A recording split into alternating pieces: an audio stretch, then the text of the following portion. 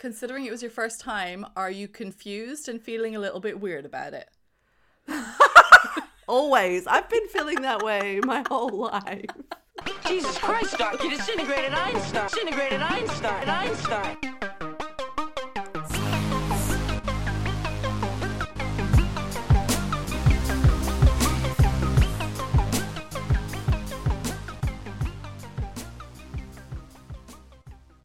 Welcome to Science at the Movies, a podcast that looks at the role of science in some of our best loved and most hated movies. I'm Frida. I'm Abby, and this week's movie is The Rocky Horror Picture Show. And I don't know why Frida said her name like that and then rolled her eyes at herself. Sure. One of those days, isn't it, eh? I just had to do like pump myself up dancing to Afro beats to sit here and do this because I was like basically catatonic about an hour ago. Oh, listen, I have not slept well the last 2 nights, so I woke up this morning and I was messaging you because I was just like, I need to know if I can go back to sleep or not. Basically, if you tell me I haven't watched the movie, I'm going back to sleep. Then you messaged and you were like, no, I'm ready with both. And I was like, no! I replied in the floater like when I saw it last night, but sometimes, it gives you the notification, you apply in the float and press enter, right. And I guess it didn't succeed. It floated to the ether. Dude. All right, well, how are you? What's going on? I'm definitely in that executive dysfunction that we talked about on the last episode. I had this thing where I've got this manuscript and I finished one manuscript kind of, and then I was looking back on the comments, not reviewer comments, comments from co-authors. Yeah. And I just thought they were just too bitchy. They were just bitchy, and it's a very small amount of editing, but the bitchiness sent me into like, no. Unnecessary. Someone was like, does this really need to be here? Can it be in a supplement? And then another person wrote, geez, I know, right? Oh my God. I know. That is absolutely fucking horrific. What the fuck? What? Who the fuck does that? So that was me I was like, this was something I could have gotten out of the way so quickly. But I felt emotionally bulldozed by the bitchiness of the comments. That's actually wild. It's having the little back and forth as if like you're not a part of the conversation. Like, what? I'm right here, guys. When I was a student and I put a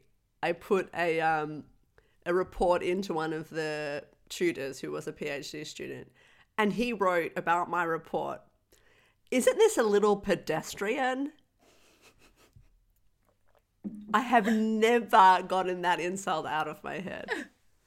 It's like worse than calling somebody average. I remember just like this is average and plodding.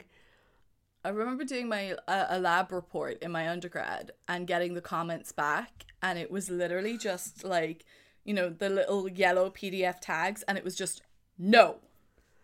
I was like, okay, like, no. Sure. Okay. Thank you. Yeah. Thank you for your feedback. I know. Yeah, so that was me. That was me on Friday. And I kind of was like, I'll sit down on Saturday. Nope, Sunday. No, there's a war on Sunday. So fuck no. It. No.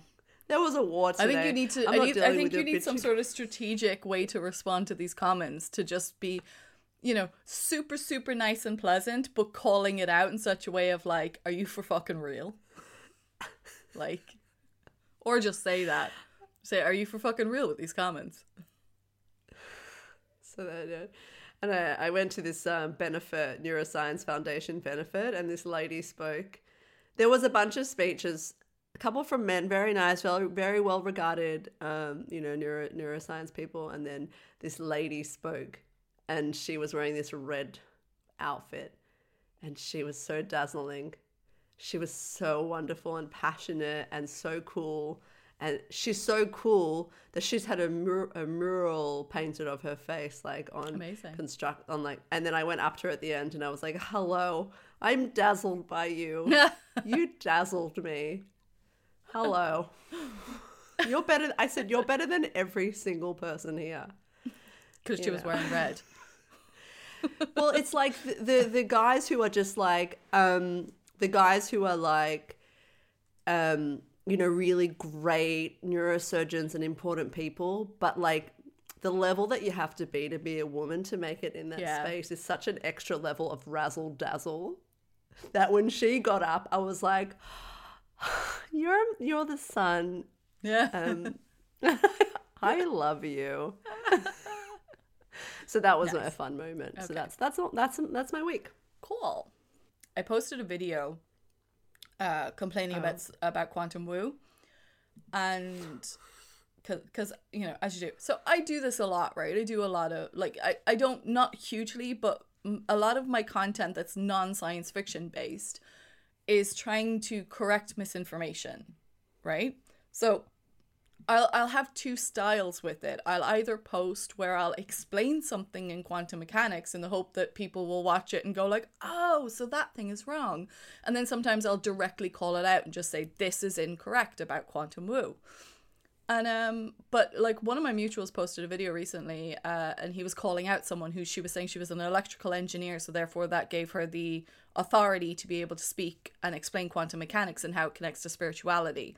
And then he showed her like link page, all the products that she's selling, so like Ask Her Question, courses and all this kind of stuff, and she's charging like so much money. So I just did like a rant video because I was just like, this is what infuriates me. Right? We're out here actually teaching science for fucking free, right? Yeah. And we get called sheep. Oh, you don't know the truth. Wait until someday you'll open your eyes and you'll understand it. You're being lied to. It's the institution, the government's who's paying you and all this kind of stuff. And it's like, nobody's fucking paying me, but you're paying all these fuckers to teach you bullshit science that's not real. Like, you're paying them. You're the sheep. You are the sheep paying those people who are grifters, who are selling you things that are not fucking real. You're listening to people who are not physicists, who know fuck all about quantum mechanics, and they're selling you products, and then you're coming along and saying, I'm the fucking sheep. Are you actually for real? I have no tolerance. I'm very angry. I am so the same as you. I try not to be mean, but sometimes I'm really mean, especially when it comes to aliens. I just have no tolerance, and I won't even. I actually met a really nice person, a man, whatever. And at some point during the week, I was like, wait, just checking. Do you believe in aliens? He's like, nah. I was like, oh, thank God. And then just need to check in with you, because if that was, I don't know, you never know. The universe is big. I would have said, get out. Get out. I'm not doing this. I can't, I just cannot. I will not. I have no tolerance. Like, nope. Quantum woo, the law of attraction. Do you know? Yeah. Just today, my very good friend, we were hanging out in the sun in the park, and he starts talking about the law of attraction. I'm like, just checking that you just mean like, that you're just talking about, you have to project. Often you project what you want, and you get the shit that you're projecting. Right? Fine, I get that. He's like, no, I really believe you give off energy. Nope, no. Why not? Energy. I believe, I don't care what you believe. I'm a physicist. I didn't say that, but in my head I was like, don't make me say it. Don't make me say it. Don't tell me where energy comes from. It's energy and vibrations and frequencies. The natural frequencies of the crystals will match the natural frequencies of your body and fix them. I love my gua sha crystal quartz massager as much as the next bitch. But I know where I stand with it. Yes. I've got a really good one, actually. I was out on Friday night, and someone who I had sort of had one or two interactions with, nice person, and they were like, wait, what do you do? I was like, I guess I'm a research scientist. He's like, what area? And I was like, I guess imaging is my area. And then he was like, it's so funny about images because people think they're this, but they're actually this. And I was like, oh yeah, I mean, look, I guess, yeah, sometimes it's this, you're creating a thing. I was like, yeah, I mean, sometimes it's it, sometimes it's this. He's like, but and I said, why don't you just tell me what it is that you think I do? I'll just stand here and you tell me what it is. And then later he came over and apologized that he thought if I had a mansplaining attack from him, and I was like, I wasn't going to characterize it that way. Now that you mentioned it, however, I can tell you what imaging is if you fucking ask me, given our conversation before that was, I'm a research scientist, my specialty is imaging, before you proceeded to tell me what it is. It's so funny.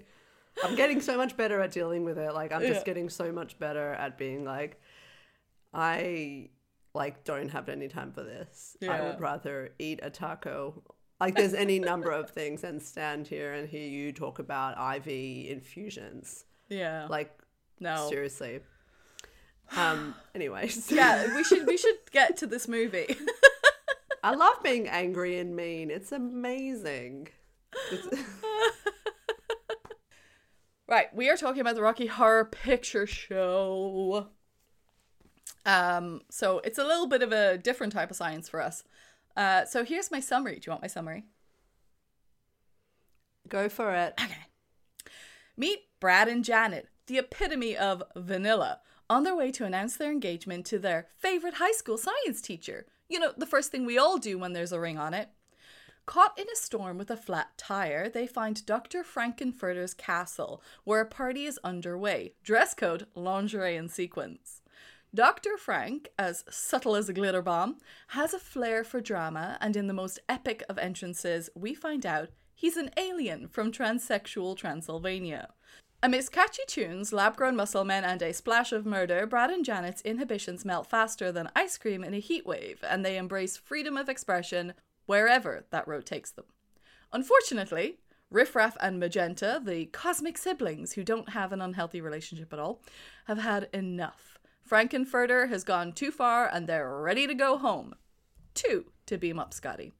Frank is sent to the great after party in the sky, while Brad and Janet are left muddy, dazed, and wondering if pre-marriage counselling will cover intergalactic party trauma. Brad, you should have gotten that spare tire fixed.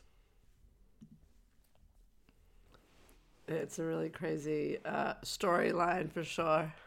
I would say it's the strength of the film isn't its narrative structure per se, but you did a really good job of summarizing the film. What? I'm trying to it might be a bit random? I'm trying to remember all the names because I just want to make sure I've got it all right in front of me. Yeah, Rocky Horror. I never saw this. This is my first time I've seen Rocky Horror Picture Show. Oh my God, sorry, what? Yeah, I mean, I'm aware of it in the culture in terms of the music, but I've never sat and seen it, yeah, so I never saw it. Oh my God. I've always sort of resisted it, yeah, so it was, yeah, I never saw it. This is one of my favorite movies. I'm just not a musical theatre person, it's not really something I always sort of enjoy musical theatre more, like, from a distance. I like the songs and I appreciate aspects of it, but it's never something that... You know, like, and so it was my first time seeing the Rocky Horror Picture Show. Considering it was your first time, are you confused and feeling a little bit weird about it? Always. I've been feeling that way my whole life. Yeah, I wasn't confused about that. Like, the aspects of the film that are what people love about it, I was thoroughly unconfused about, like, all of that. I think that like the random, like, it's this song and now it's this song I always for musical theatre I'm like, okay, it's another song. Yeah. Like, okay. Oh, another song. Okay. So that was my first viewing of it with my friend. Unfortunately, he also doesn't like a musical theatre. Oh, wrong so people. Really, you need to pick your co-watchers carefully. It's my movie soup club. I just put it out into the ether, and the people that want to come. And so I had one person from the Rocky Horror Picture Show, and we were both like, musicals. Oh, no. Okay. So, but I've never seen it. So thanks for giving me an excuse to finally sit and watch it. Okay. Wowzers. Well, he's so sexy though. Jim oh Carrey. my Get to him God. later. I don't Okay. want to jump ahead. Yeah, but let's come back to that. All right. Okay, so I just want to like I said, this is one of my favorite all-time movies. Now, it was what originally about you? written as What about you? yeah, so it was originally written as a stage musical and debuted in 1973. So it's his 50th anniversary. It is. Yeah. I'm listening. Oh, Siri, go away. So it's a parody movie, in case that wasn't obvious. A parody of sci-fi B movies, and this is probably why I love it so much. Like in the opening song, science fiction double feature. Red t-shirt. I'm really like obsessed with my t-shirt, people. Come on, love my t-shirt. So in the opening song, science fiction double feature, they reference Dr. X, Day of the Triffids, Night of the Demon, The Invisible Man, King Kong, He Came from Outer Space, Flash Gordon, The Day the Earth Stood Still, and of course the iconic Forbidden Planet. Now, aside from this, the whole movie, then we of course have Frankenstein. We've got references to Rocky, to Metropolis, to Dr. Strangelove, to Dracula, to The Wizard of Oz, and to RKO Radio Pictures, which is one of the original ones who made the sci-fi B movies. That's the whole tower that he climbs at the end. So, like, this is kind of why... I didn't know it was like a parody. Yeah, I didn't know that. Oh, so that's the whole thing. So, like, that's why it seems really bad in a lot of it, but it is entirely... It's a parody of B movies. That's the whole point of everything. And like loose plots. Yeah, loosely but it's together. the lines, it's the way things are the way things are delivered, the over Janet's every single moment of like everything. Totally.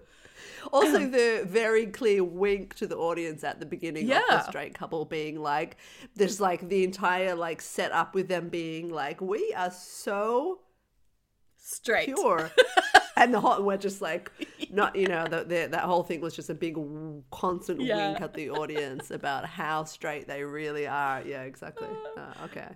And then, so like when it first came out as a movie, so like the stage production was 1973, and then the movie 1975.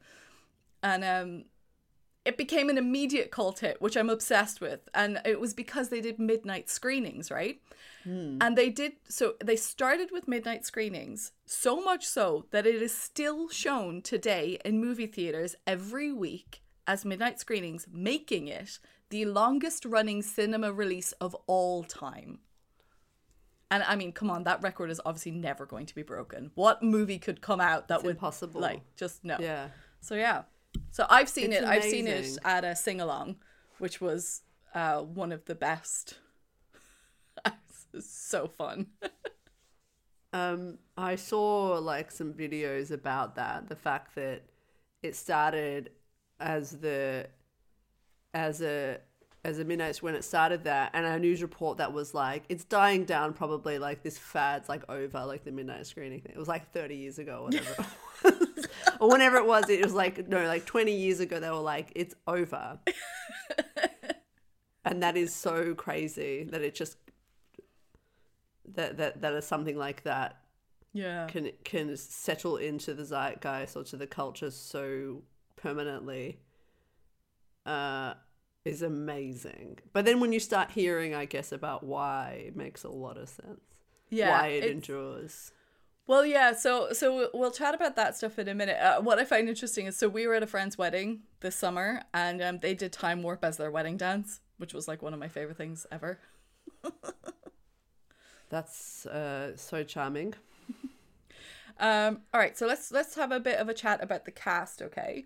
So Tim Curry, of course, plays Frankenfurter. Now, he actually played Frankenfurter in the stage version when it first came out. So then he did the stage version in London and then jumped into the movie. And it's probably one of the reasons why he's so good in the movie, because he was already so comfortable with that character and had developed that character to where it was. But I mean, like you said, he's so beautiful. Like, he's just beautiful. He's beautiful. I'm so attracted to Frankenfurter. Yeah. Absolutely. Like, and I don't find that confusing. No. At all. No. his close-ups, so his face is also amazing. His makeup, his close-ups are unbelievable. Every word he says, he's just absolutely loving it. He is loving every second of it. His entrance he is says one of my everything. favorite movie He's entrances just like of this any. line. Huh? His entrance is one of my favorite movie entrances of all time.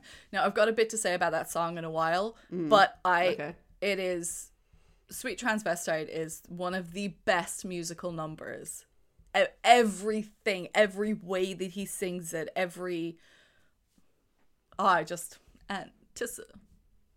Passion. But even the way he rolls out every word. How do you do I love him so much. Like if I watch it again, it is just to watch Tim Curry. Oh yeah. I think most people watch it for Tim Curry.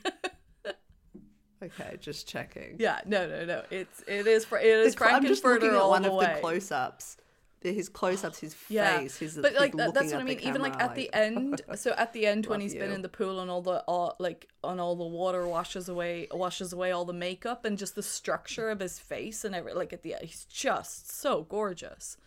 Anyway, so moving to Riff Raff, Richard O'Brien plays Riff Raff. And Richard O'Brien is the creator. So he's the guy who actually wrote the musical and then obviously adapted for TV. And how did I not? Like, literally, this is something I've just known. The host of The Crystal Maze. How the fuck did I not know this? Like, the whole time. I don't know what that is. What's the You don't know what Maze? The Crystal Maze is? Oh No. my God. I can't. Australia's childhood. What? Not knowing The Crystal Maze. We had Mally Grubs. We had our own floating mouth. What's the Crystal Maze? Oh, it was a game show where you would have to go through and you would have to do all these little challenges. So they would do team challenges and they'd go into little rooms and it would all be different like settings and they would do then they would do the challenge and at the end you would have to try to get crystals and that gives you enough time that determines how much time you get to be in the crystal maze at the end, and it's just this big crystal structure and they step inside it and then they blow in gold and silver foil and you just have as much, you grab as much, so it's all like blowing all around you and you grab it as much as you can and stuff it in the thing and that's how much money you win. It's one of the best game shows that has ever been on TV, The Crystal Maze, and it was Richard O'Brien. We had our own, don't worry. Yeah. And now Richard Ayoade is I can see is the host. We had a game show called Amazing, Amazing, and it was basically the funnest maze ever, like a kind of maze that was constructed that would be any kid's dream would be to run through Amazing, and you have to find all these keys. And I loved it so much that when we used to hang out at my house with my friend, we used to do Amazing with each other. We used to hide shit. And then the other person would have to go over obstacles and then you'd be being, amazing. Sounds like you just ripped off The Crystal Maze, but whatever. Probably. Australia loves rip. We're on an island, so nobody knows that it's a rip-off, so all good. Okay, do you have anything to say about Riff Raff? He's my third favourite. I rank them all. First of all, he had actual character like evolution. It was funny because he's probably the only character that really evolves. He has actually an arc. It's hilarious. But I like him from the get because he's so he also has like, he's kind of sexy too and funny. It's like very uncomfortable. That's uncomfortable, but his end outfit with like the top knot and the open tunic and the fishnets. Come on. I just think his face is amazing. Yeah. And so even when he opens the door and he's kind of weird, he's kind of got that appeal anyway because his face is so great. So he was my third favorite for sure. Okay. What was I'm trying to find a picture of that final costume. Lolly? Yeah. Riff Raff. He's got a great face. Mommy's trying to record, please, sweetie. Oh, there's the top note. I know. Yeah, when he comes out, he just looks like he's going to Berghain in Berlin, It's like, that's what he looks like at the end. At the end, they just look like they're going out to clubbing. Him especially. Yeah. Love him. Yeah. So the only other person I want to bring up is Janet damn it, Janet. Susan Sarandon, I'm obsessed with her. I think she's gorgeous. I love her. I love her overacting drama in every single scene. Every little bit of damsel in distress that she does. Her whole touch me. I wanna be dirty. I love her. I love her. She's dead set gorgeous. Hmm. She's very sexy. Yeah, she's got a great body. I didn't ever regard Susan Sarandon as, because she's always been older, like by the time I was in the 90s. So it was like to see her so young and sexy. I was like, oh my God, I had no idea. She's really beautiful on her face, and she's just the camera on her face, and loved it. Loved it. So if you said that Riff Raff was your third favorite, who was your second favorite? Columbia. Oh yeah. Everything she did, she was so cool. She was so good at her musical theatre stuff, because I found Magenta to annoy the hell out of me. But Columbia was just like, she's everyone's number one Halloween costume. Basically, when you go to the dress up shows, everyone, like most people will be dressed as Columbia, because it's all the sparkle and the glitter and the colors, and it's just fantastic. Yeah, it's a great costume, and I found she knocked it out. Yeah. Her moves and her everything. Her drama. She was so good. So I just enjoyed everything she did, for sure. Yeah. So she was my second favorite. Yeah. Anyone else in the cast that you want to pick out? I love Meatloaf.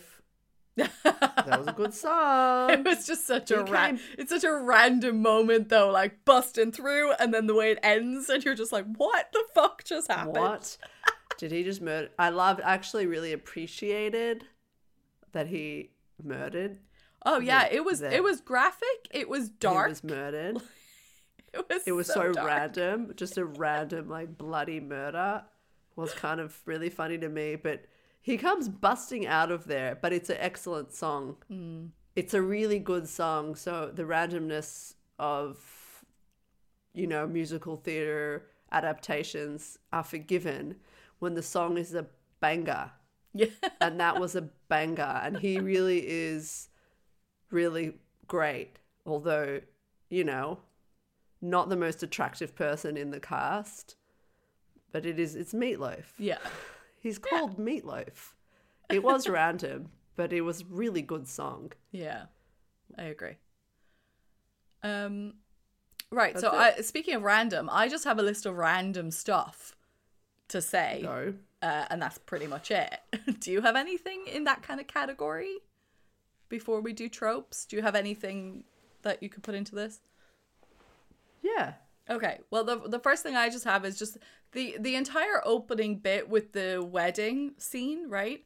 But it's the church setup with the American Gothic painting scene of Riff Raff and Magenta, and then like Frankenfurter being the priest.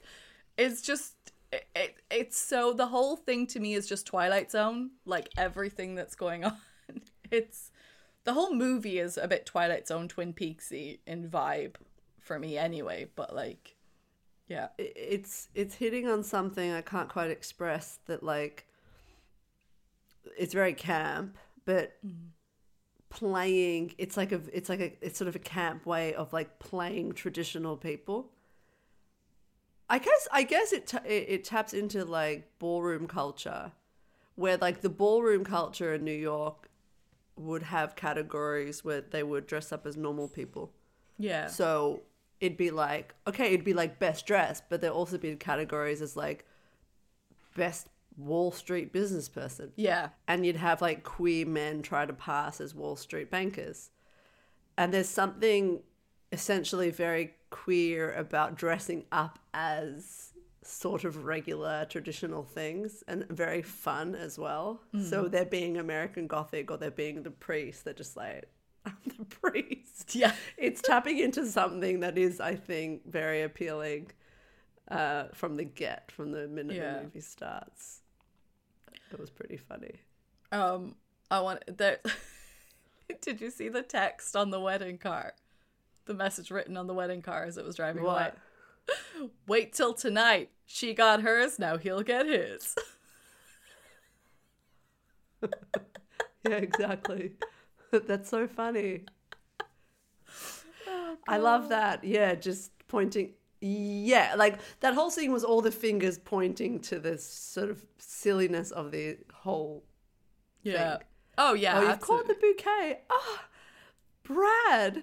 But it's all the overreaction of like that's the thing, the overacting of everything. Like Camp. It's I've got like there's Brad's lines sometimes just set me over the edge. Like the whole sequence of them driving in the car and breaking it, like he's like, life's pretty cheap for that type.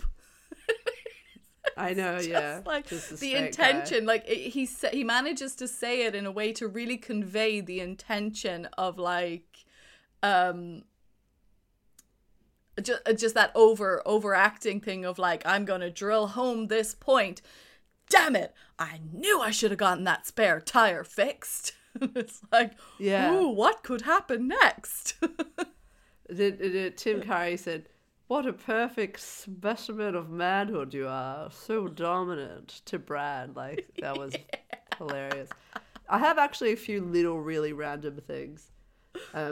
One of them was the dead end sign with the Diamontes. Dead end! Dead end! Amazing. Dead end! Dead end! Yeah.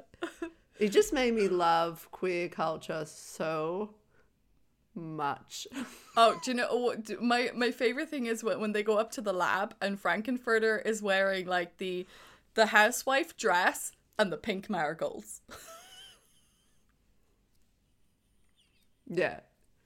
No, I love it. Yeah. I've got, what else have you got? Random stuff. I've got a few things here, actually. This is my favorite thing that I never picked out before. There's the moment where I can't remember the exact moment, and I can't remember if it's the doctor in the wheelchair or not who shouts it, or if they shout it at him, but it's this, they shout, "Great Scott!" And I'm like, Back to the Future. Oh, really? Oh my god. I love when that. Totally. Great Well, Scott! we learned in we were kind of in the Eighth Dimension. You know, the fact that like it came before. Yeah, it's funny. How much how much it's referencing back to things before, and you just don't even notice. I know. I love when they come into the castle and everyone wipes, like people like wipe their hair. Yeah. I don't know who it did, but I just remember like them coming in with wet hair and like people just wiping their hair. Speaking of, there's the whole song when he's mad at Janet, and it's just got the most exceptional line in it. So at some point he says, "You're as sensual as a pencil." I just love it. Speaking of lines, I know it's a whole name of a song, but I didn't know it was a name of a song. But when he was like, "Planet, Schmanet, Janet," I loved that. But I know that's like a famous song and stuff, but I didn't know about it. But I just love that as well. Planet, Schmanet, Janet. That's funny. The only other thing I have to say here is like, I just wanted to bring up, I'm not going to talk about it in terms of science at all, but the sonic transducer, because it's just like the whole idea of the sonic transducer, but the line that they used to describe is the audio vibratory physiomolecular transport device. I just love that in the randomness of everything, we got the audio vibratory physiomolecular transport device. It's like, what the fuck? Ooh. Science. Yeah, when they were turning up the dial 3 more points. Yeah. All that dial, that entire setup, everything, like the getting stuck to the floor, the like every little thing that goes, yeah, choo, turning everyone into Medusa statue. Like it was great. It was great. I know.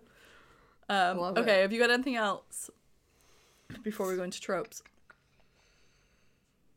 Brad, Dr. Scott, Janet, Rocky, Brad, Dr. Janet, Scott, Dr. Scott, Janet, Brad, Dr. Scott,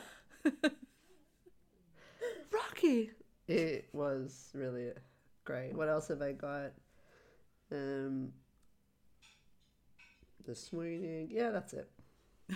All right. Okay. Well, then let's do tropes then. So so we are into trope of the week. Frida, what is your trope? I have two. One is a revisit, and other one is we haven't had this yet. I don't believe I've had this trope yet, but it's a good trope. I've got three. My revisit is lotions and potions. Thank you very much. It was very lotions and potionsy. Oh, and I have mad scientist. So classic combo. But my new trope is born sexy yesterday. We have had this. We've had this. We've had this a number of times. Blade Runner. Oh, damn. But this was a revisit then of our it's not ours, it's Born Sexy Yesterday with Rocky. It's like, it's the perfect situation. It's all anybody wants. Yeah. A beautiful adult with the mind of a child. It's all we want. Stop, it's so upsetting. None of the shit. I have sex corrupts. You know? I guess it does, yeah. And I have the Igor takes control. Oh yeah, totally. We're sick of you. I'm going home. Ha ha ha! Not you. Who said anything about you coming with us? Your lifestyle's too extreme.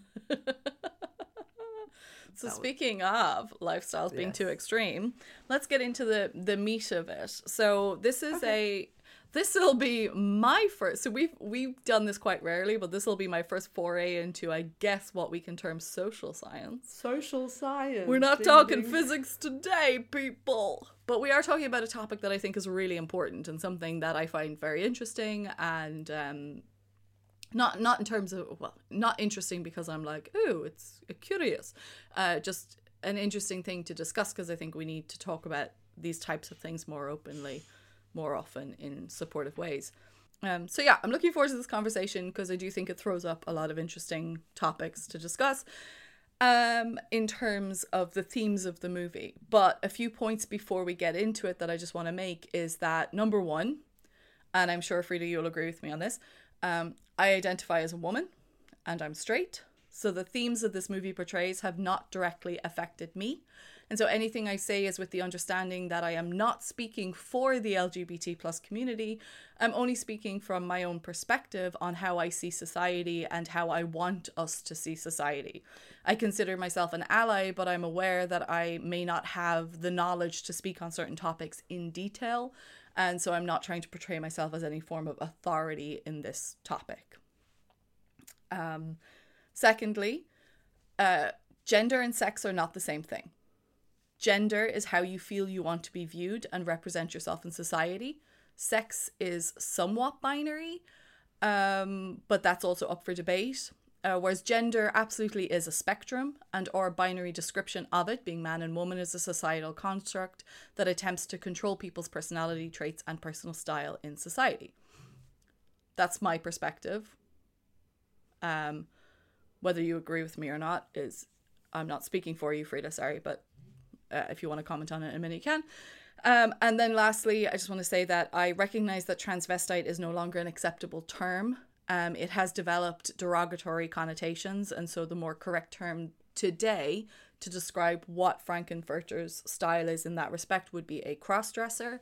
But I maintain saying transvestite just in the context of the song Sweet Transvestite because, you know, that is the song, and I do think it is still one of the greatest musical numbers ever.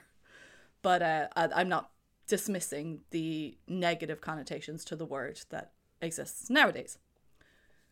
Anyway, do you have anything you would like to say in terms of that stuff before I move into... I think, I agree. I just read him as being queer and hedonistic and not being trans. I just think, it's just it's semantics and language evolves. And he was very clear, or Frank-N-Furter, I read this as a queer person, a fabulous queer person. And when you just sort of, I didn't fine that I understand language has just changed, and I wasn't offended by the use of the word because I understand that that's just changed, but I didn't have trouble reading what the character was representing. So I do agree with that. Okay, so what I'm going to do is I'm just going to describe just some things in terms of the movie and its position in society or how it's viewed. And then we can get to the end of it. And then what I've done at the end of my little spiel, I've picked out 4 topics for us from that then that I think we should have a discussion about once we actually...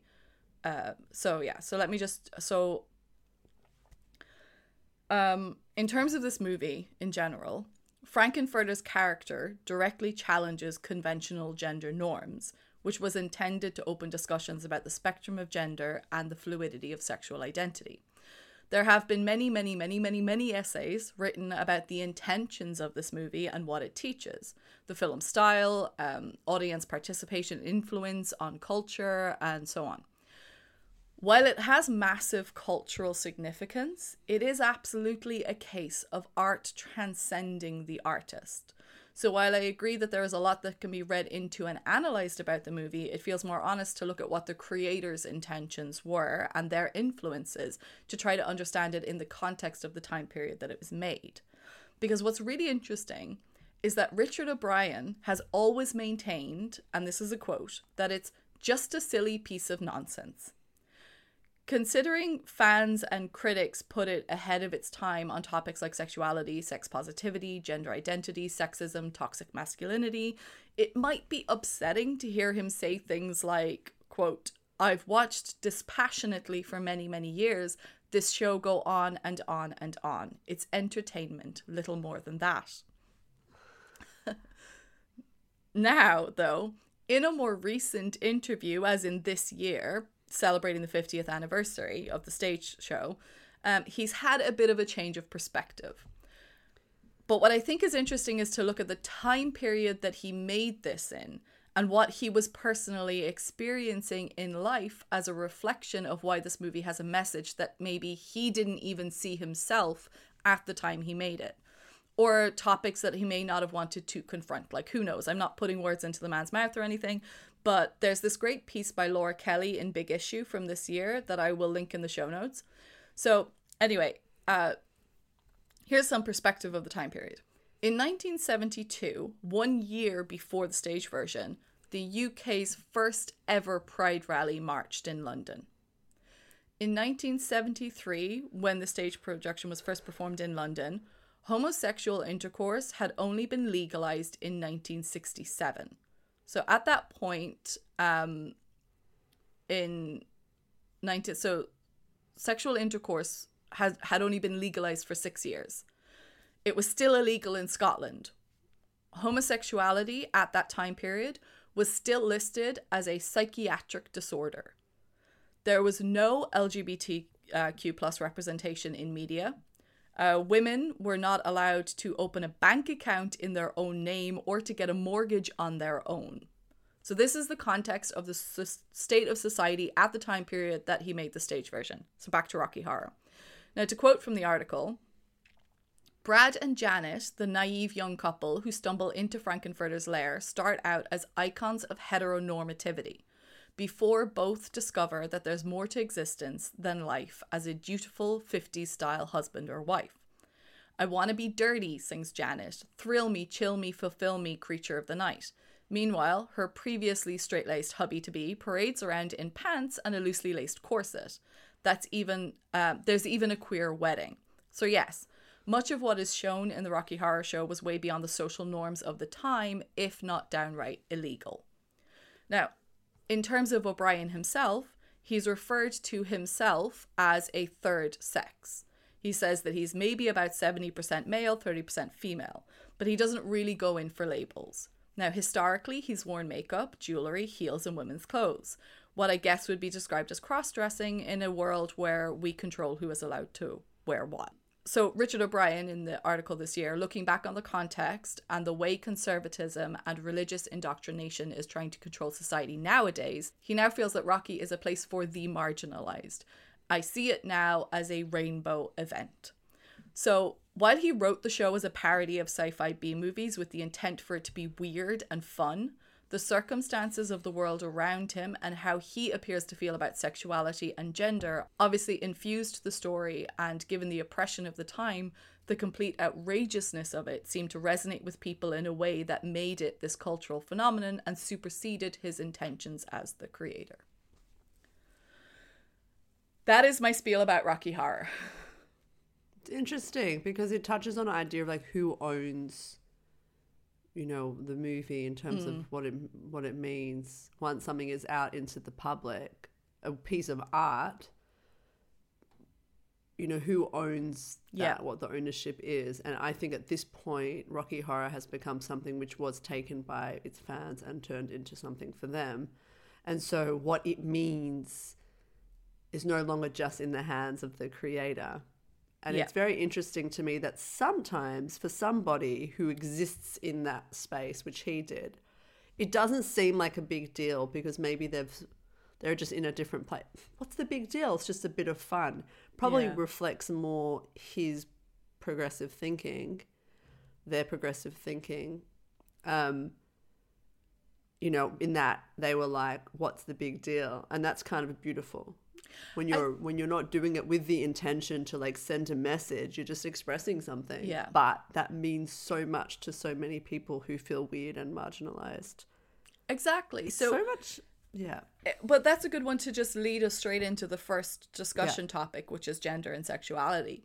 Because what's interesting about Richard O'Brien is that he is straight. He's married to his wife and has children. He's been married to his wife for many, many, many, many years.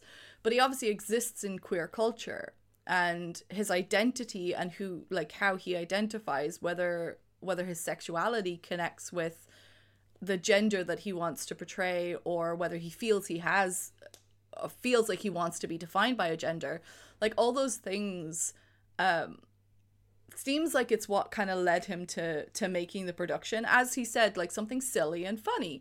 But I guess if he exists within those spaces and around people that he feels like, where you can look at the context of the movie and the way it approaches gender and sexuality as something that was a space that he existed in, I think it's entirely possible, even in those time periods, to not be fully aware of what the space is like for other people.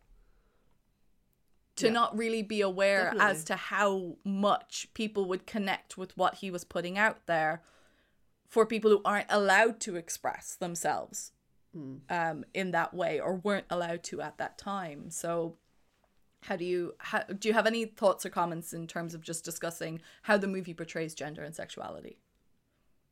Can I just go more general and say how it portrays people that are self-defining weirdos? Yeah. Like that's why I love the word queer, because it captures something more general, I suppose, that some people don't necessarily have the label gay or bisexual or trans, but queer is something that feels right. But I think that the film is populated with weirdos on many levels, not just by gender expression and sexuality. And I think that that's something really important too, in terms of feeling weird and feeling wrong. And how feeling weird and feeling wrong gets externalized. You know, when you are on the inside weird, how you externalize that with different hair color or all sorts of other expression on your outer person, and how hard it is to find comfortable spaces. So, but my comments on how it portrays gender and sexuality, I just love that this is a celebration. It's not so much an investigation or like, it's just a celebration on the beauty of queerness. And there's so much hate in the world, but sometimes when you're in queer spaces or have access to queer spaces, honestly, like, queer people are so beautiful, and gender non-conforming people are so beautiful, and androgynous people are so beautiful, gender ambiguous people are so beautiful. Like, these people are beautiful and have so much to contribute, and sometimes it's just like celebrate and stop thinking about it so much. And I think that's a part of what this movie does, is it doesn't try to take it apart and analyze it. It just is like, here it is. And the fact that there's a wedding, and the fact that he's trying to like make the perfect man, because man's such a beautiful man, and then it doesn't deconstruct it at all. It actually just spills out into the movie in the way that should more, but because things become so conservative and it's so fraught these days, representation is so much more like deconstructed and analyzed, and not just put there just for people to celebrate. So I loved that it just was a celebration of what is really beautiful about being queer. Yeah. And who wants to be like, it's like, I love the Janet Brannon. I'm like, who really wants this? Why are we holding this up as like an example of everything good in the world, and all these other things are so terrible? I love that about face mocking that. And then it was really fun and loving. It was nice. Yeah, it's interesting, isn't it? I do find it so confusing sometimes, just in society today, where I'm just like, why we're so caught up in this. I always used to find it really, really interesting when we were like, even like just 10 or so years ago, 20 years ago, the obsession with needing to know the sexuality of pop stars or film stars. Do you know? So like this, offensive. it's so weird. Yeah. It's like, why? Because what? Because you need to know if they're straight or gay, so you know if you have a chance with them or some fucking shit like that.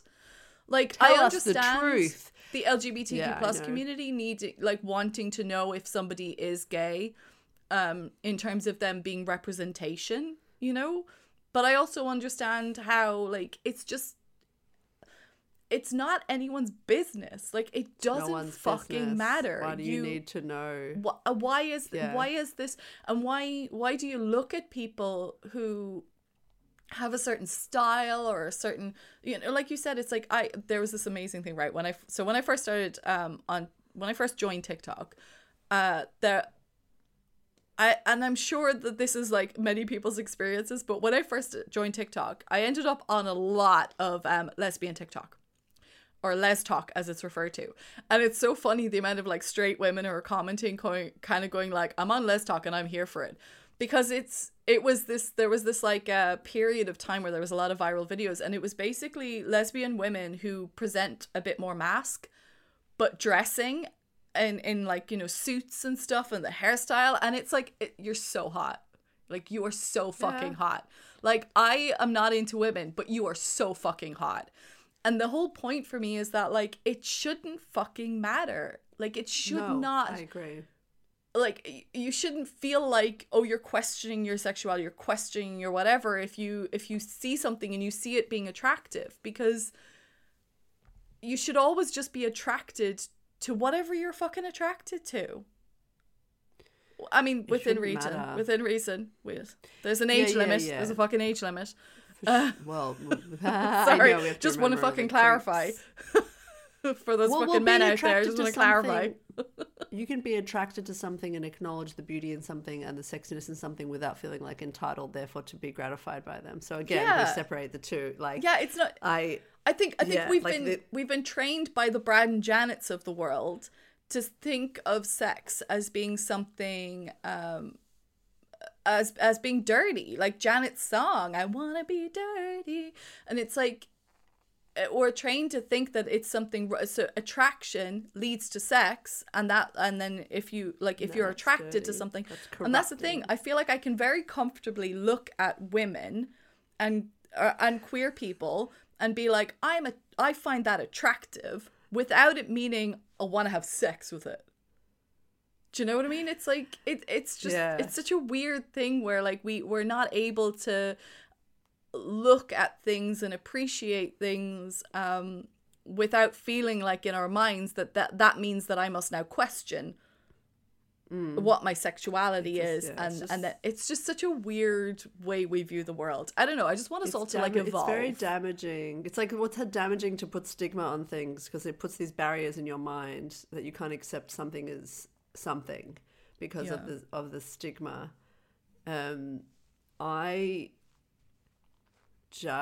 Stigma, that's the word, thank you. Stigma. I just don't care. Yeah.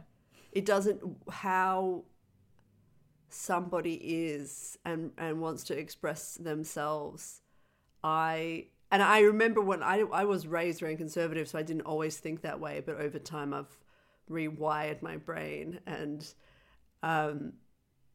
I am very comfortable. Like if I'm in a relationship with somebody that doesn't bother me, like dating queer people as well, like in any level. I completely celebrate people exploring parts of themselves, even if just for fun. Great. Like it doesn't have to be, I was born that way. Sometimes, yeah. Sometimes you want to. Beautiful. Yeah. You know, like I just think it's not whatever you want.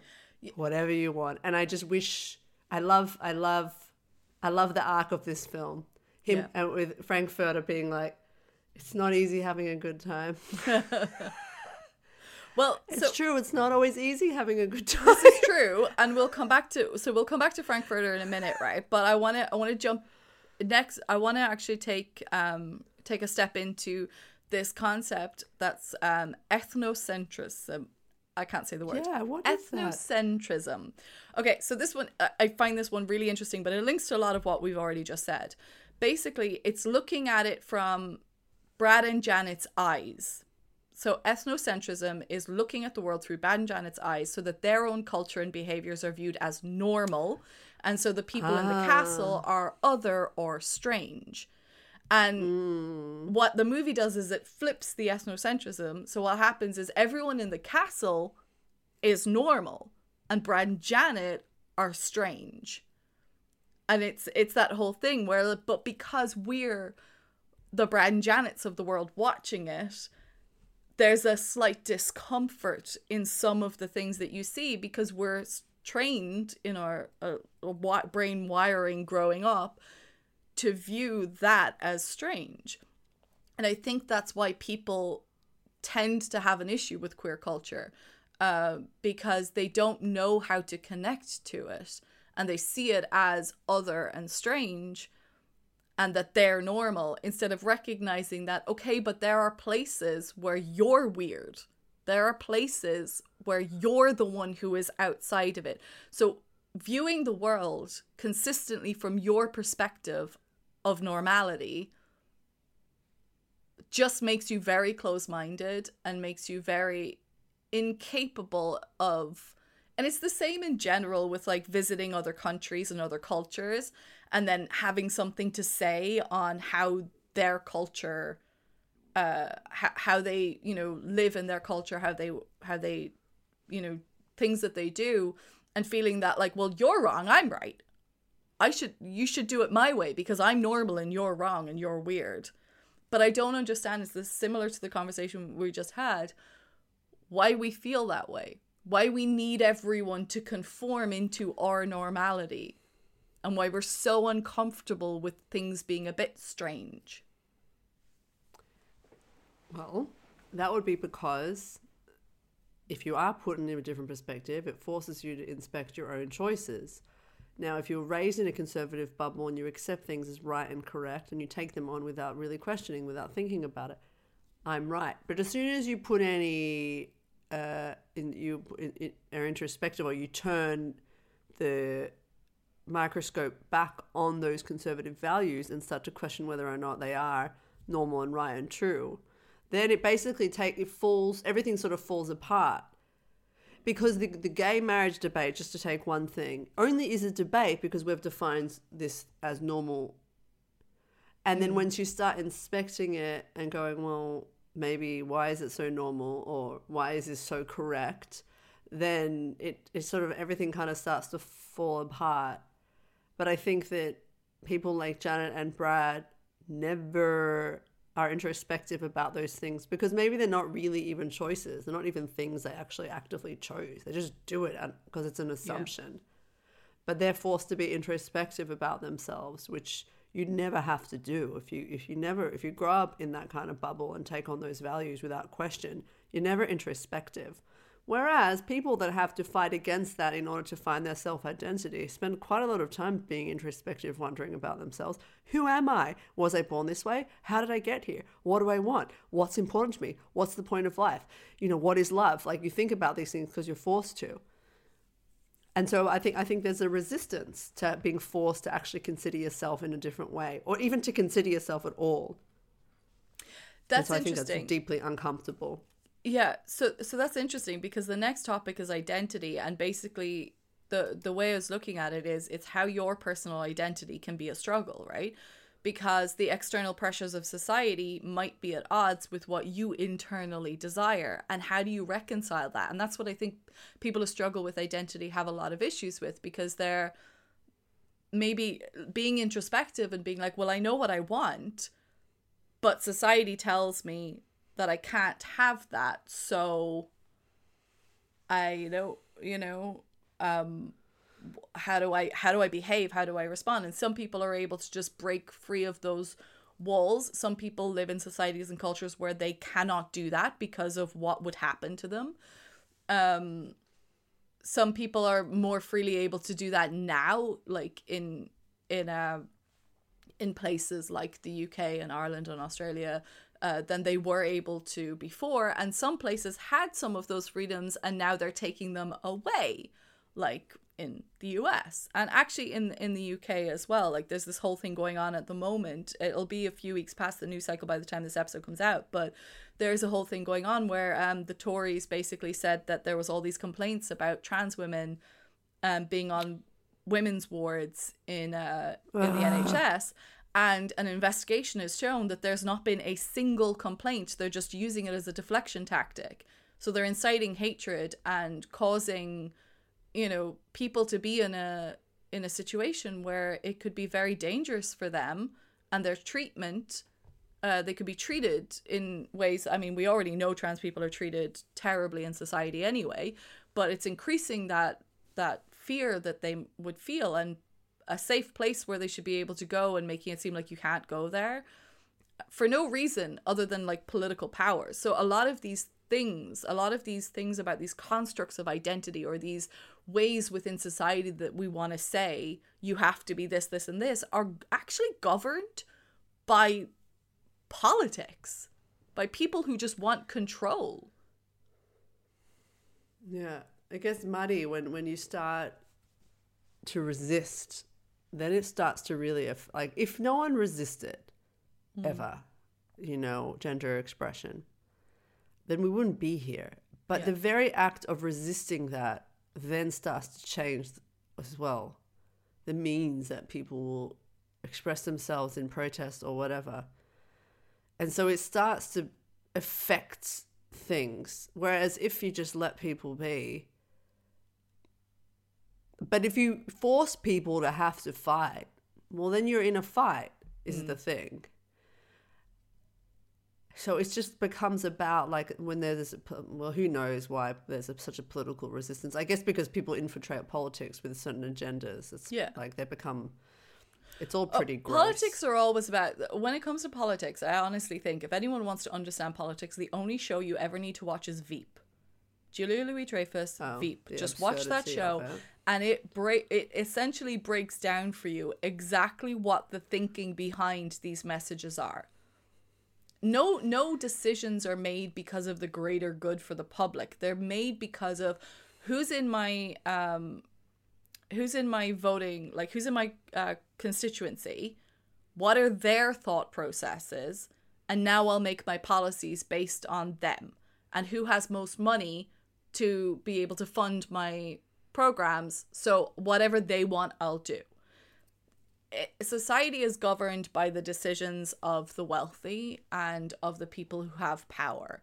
It's not governed by what the right thing to do is.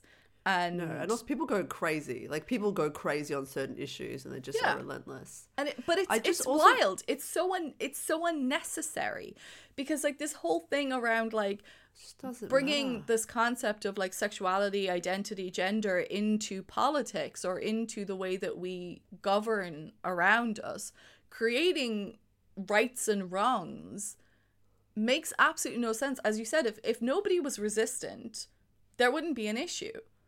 So all it brings to me is this like thing where when you want to express yourself, what I will forever and never understand in my life is when somebody wants to express themselves, why somebody else feels like they need to stop it.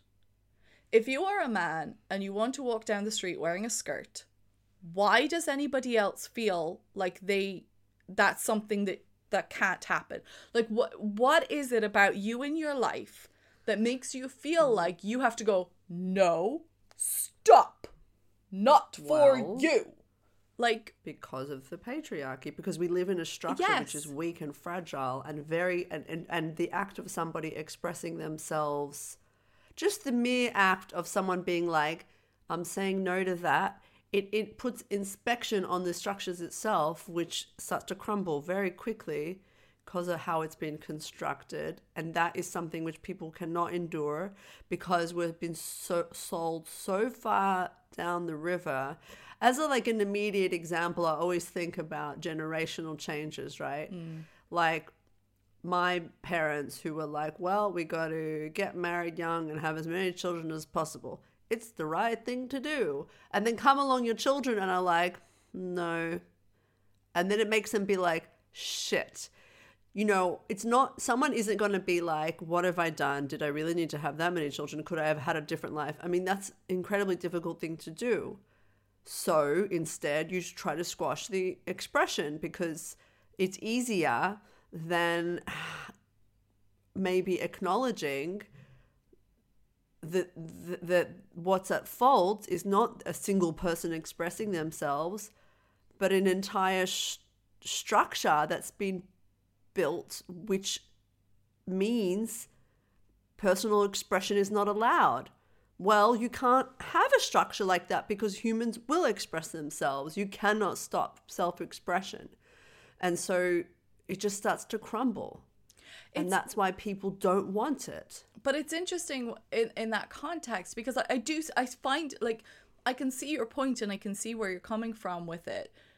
But to me, that's an intelligent, thought-through response. For most people, they just have a physical, visceral reaction. They see someone doing something that they think wrong, and they have this aggression reaction where I must stop you. And I'm genuinely curious. You can't do that. Yeah, I'm genuinely curious with those people where it's like, if you just stop for 1 second, take a breath, and think, can you give me a logical, reasonable argument as to why you are so upset? Why you feel anger? Why you feel aggression? Why you feel the need to stop it? Why you feel the need to change it? Because what exactly about that person walking down the street wearing a skirt makes you, like, what does that do to your day, to your life? How has that changed and affected your life on a day-to-day basis? What has changed for you? Because the answer is absolutely fucking nothing. Not a single fucking thing changes for you. It doesn't change who you are. It doesn't change your sexuality. It doesn't change your fucking identity. Unless it means that it's bringing up things that you feel like you're repressing or toxic masculinity and all of that. But like... It's just, it's a visceral.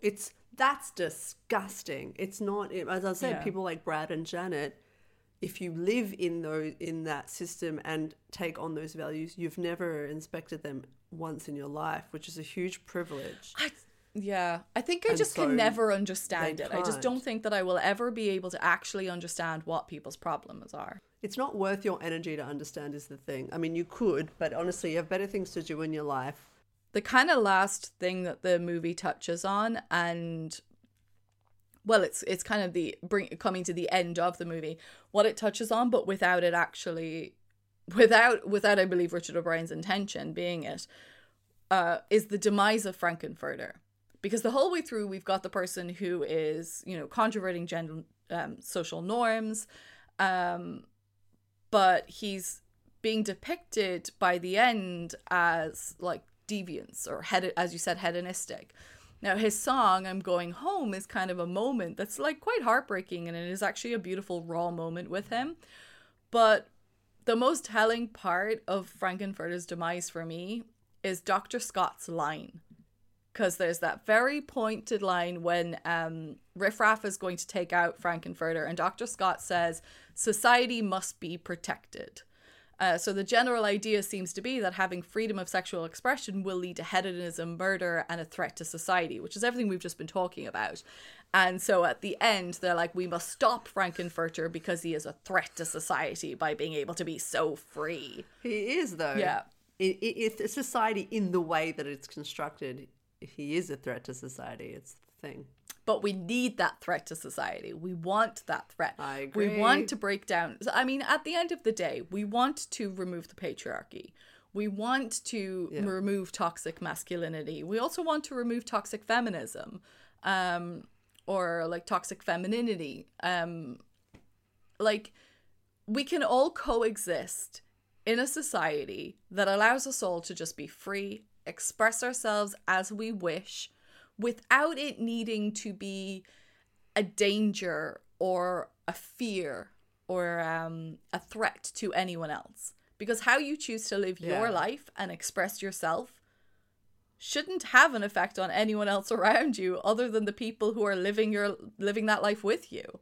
And so long as you're kind and respectful to those people and their boundaries, it doesn't fucking matter.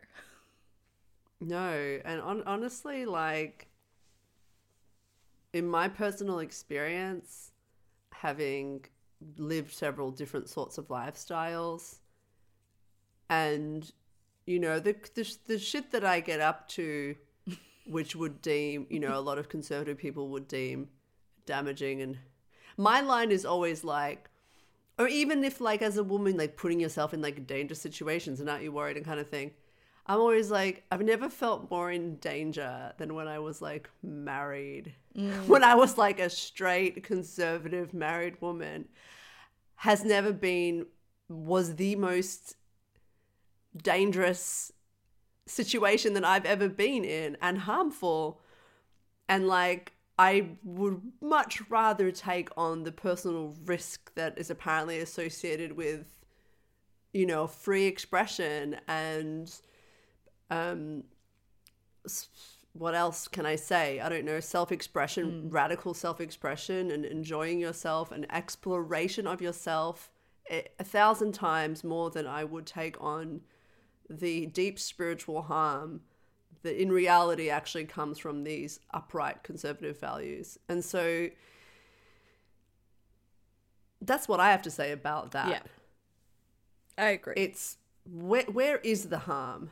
The harm is really in institutions which which are so afraid of personal expression and repress speech and repress people talking about the truth of their experiences in order to maintain the illusion of a good, upstanding society. Look, that's where the harm is really done. If your vision of society means that you have to live in a constant state of needing to control other people's behaviors or needing other people to conform to things so that you are always fear-mongering, that's not, like, why do you want to live a life like that? Why do you... It's a lot of work. I started that thinking I had words to use to express it, but it turns out I don't. I just think it's just crazy. This whole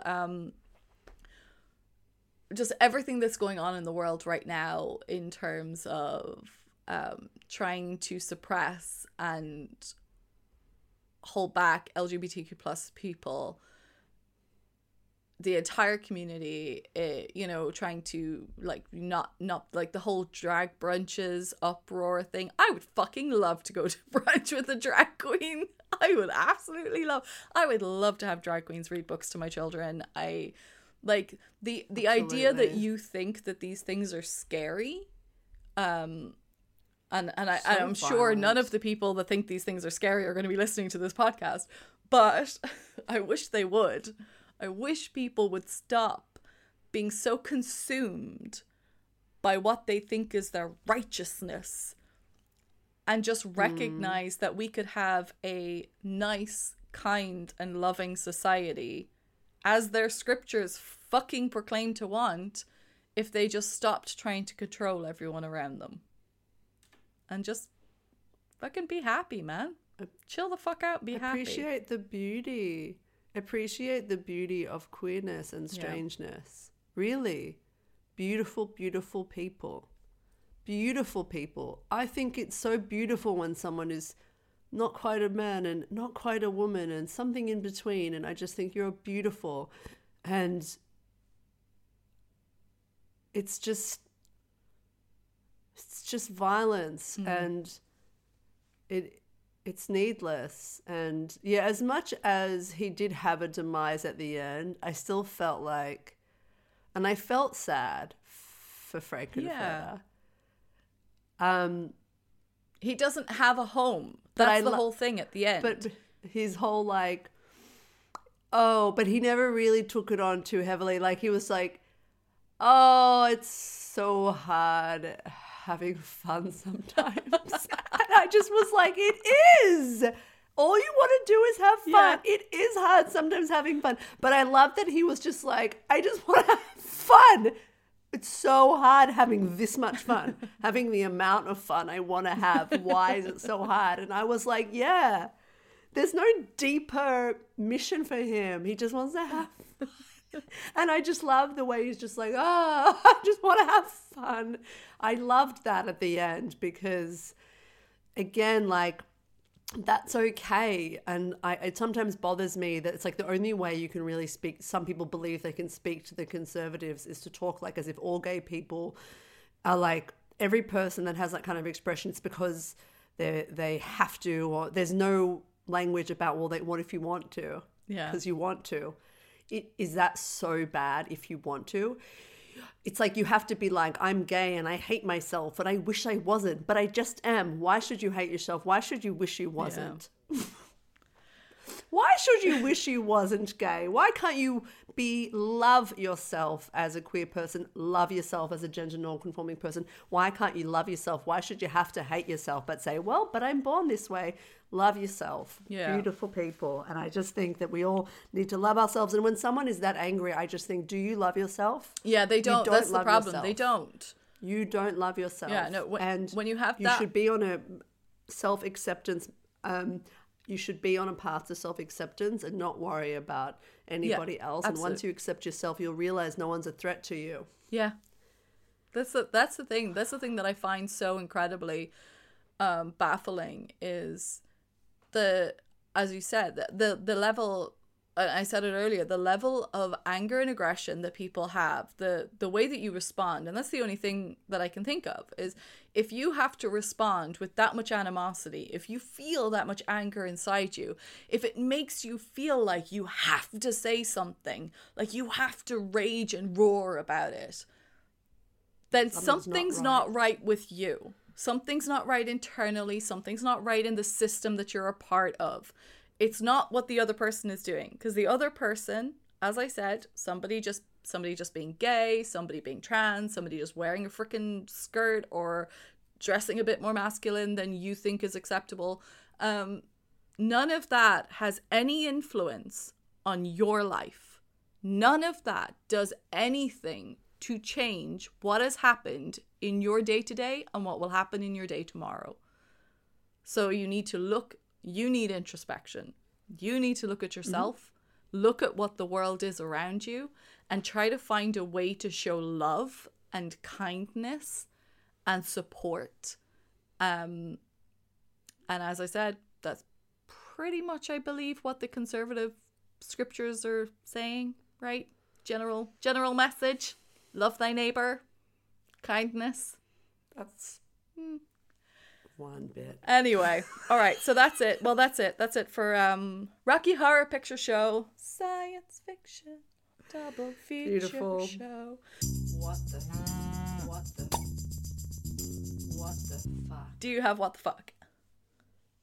My what the fuck is the like descent into orgy. I mean, obviously it was subtextual and it wasn't there, but he turns them all into statues, brings them on the stage, and you're like, And then, because it's funny, I'm like, what is all of this about? And then I was like, this is what this is all about. No, it is weird. The whole like end production on the stage. What?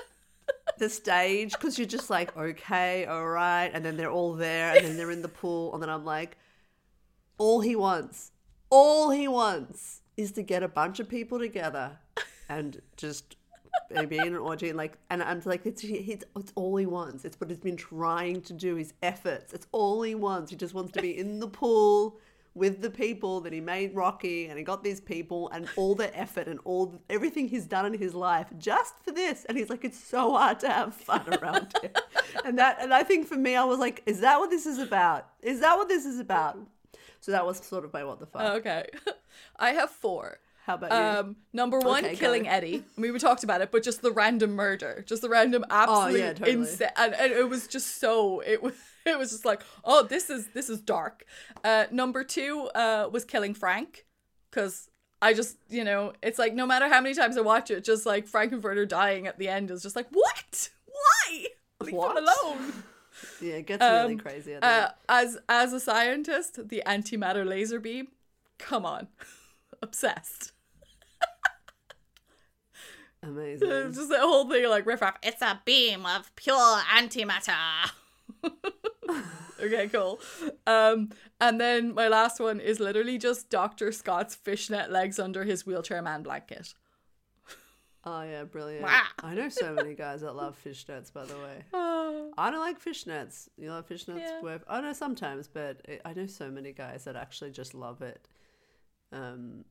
Great. I feel like only for a costume. I can't imagine any time in my life of I wouldn't just... Only costume. Yeah, I wouldn't like... And if I do, I wear it with tights underneath because I don't like your skin like sticking through the holes. It's kind of weird.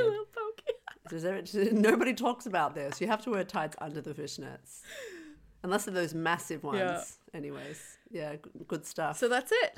That is... that's it. Yeah, so we just need to do final verdicts. Did the movie pass the SAMS test? I mean... Yeah, it did. Yeah, absolutely. Totally. Queer. Absolutely. I can replace like queer beauty in with women's stuff as sort of the same bucket of.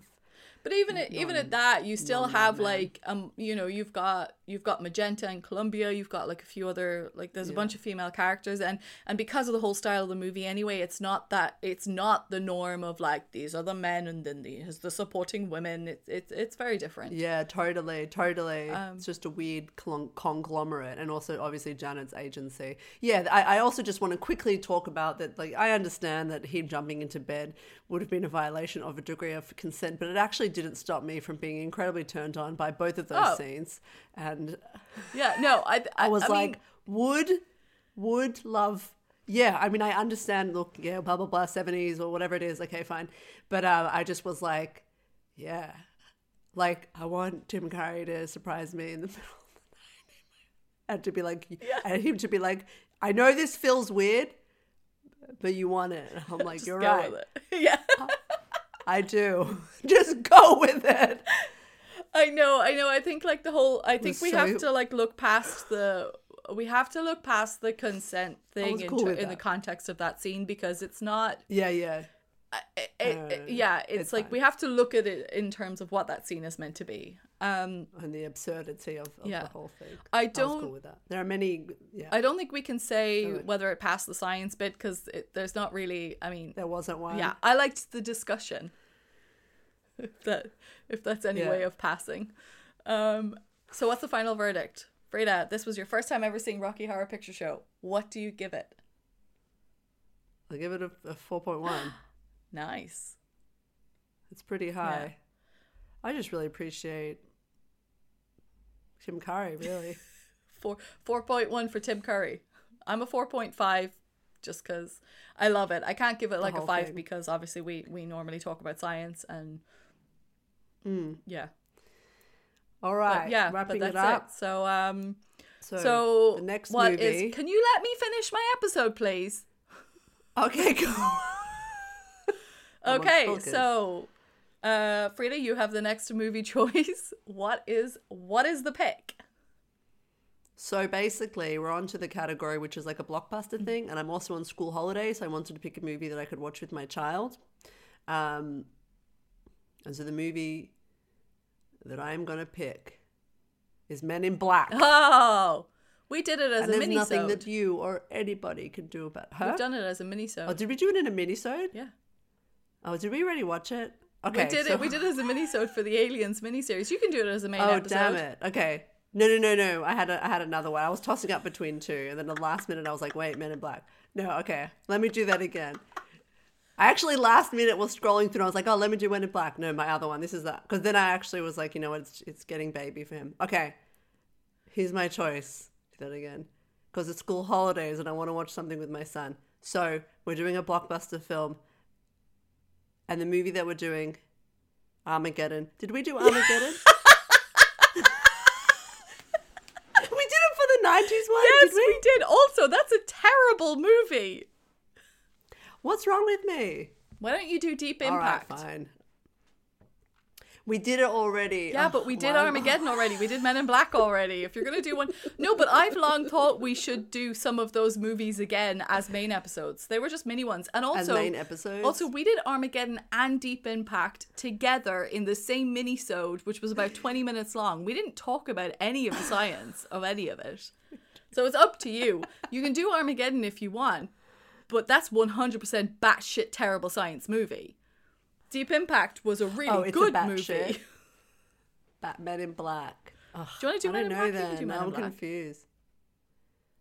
My other one I wanted to do was this is just so random, but I want to do Mercury Rising. I don't know what that is. You don't know what Mercury Rising is? Because I am sincerely interested in code like secret codes. Yeah. I found it an interesting topic, and it's also this autistic sort of thing, but from the 90s when people didn't know anything about autism. So I think it'd be interesting to talk about autism and codes. And autistic people breaking codes. So let's do Mercury Rising. We got there. Super random. Wow, I am just drunk. All right. Okay. So next movie will be Mercury Rising. Next week we will have a mini-sode. Is it Crazy Clowns?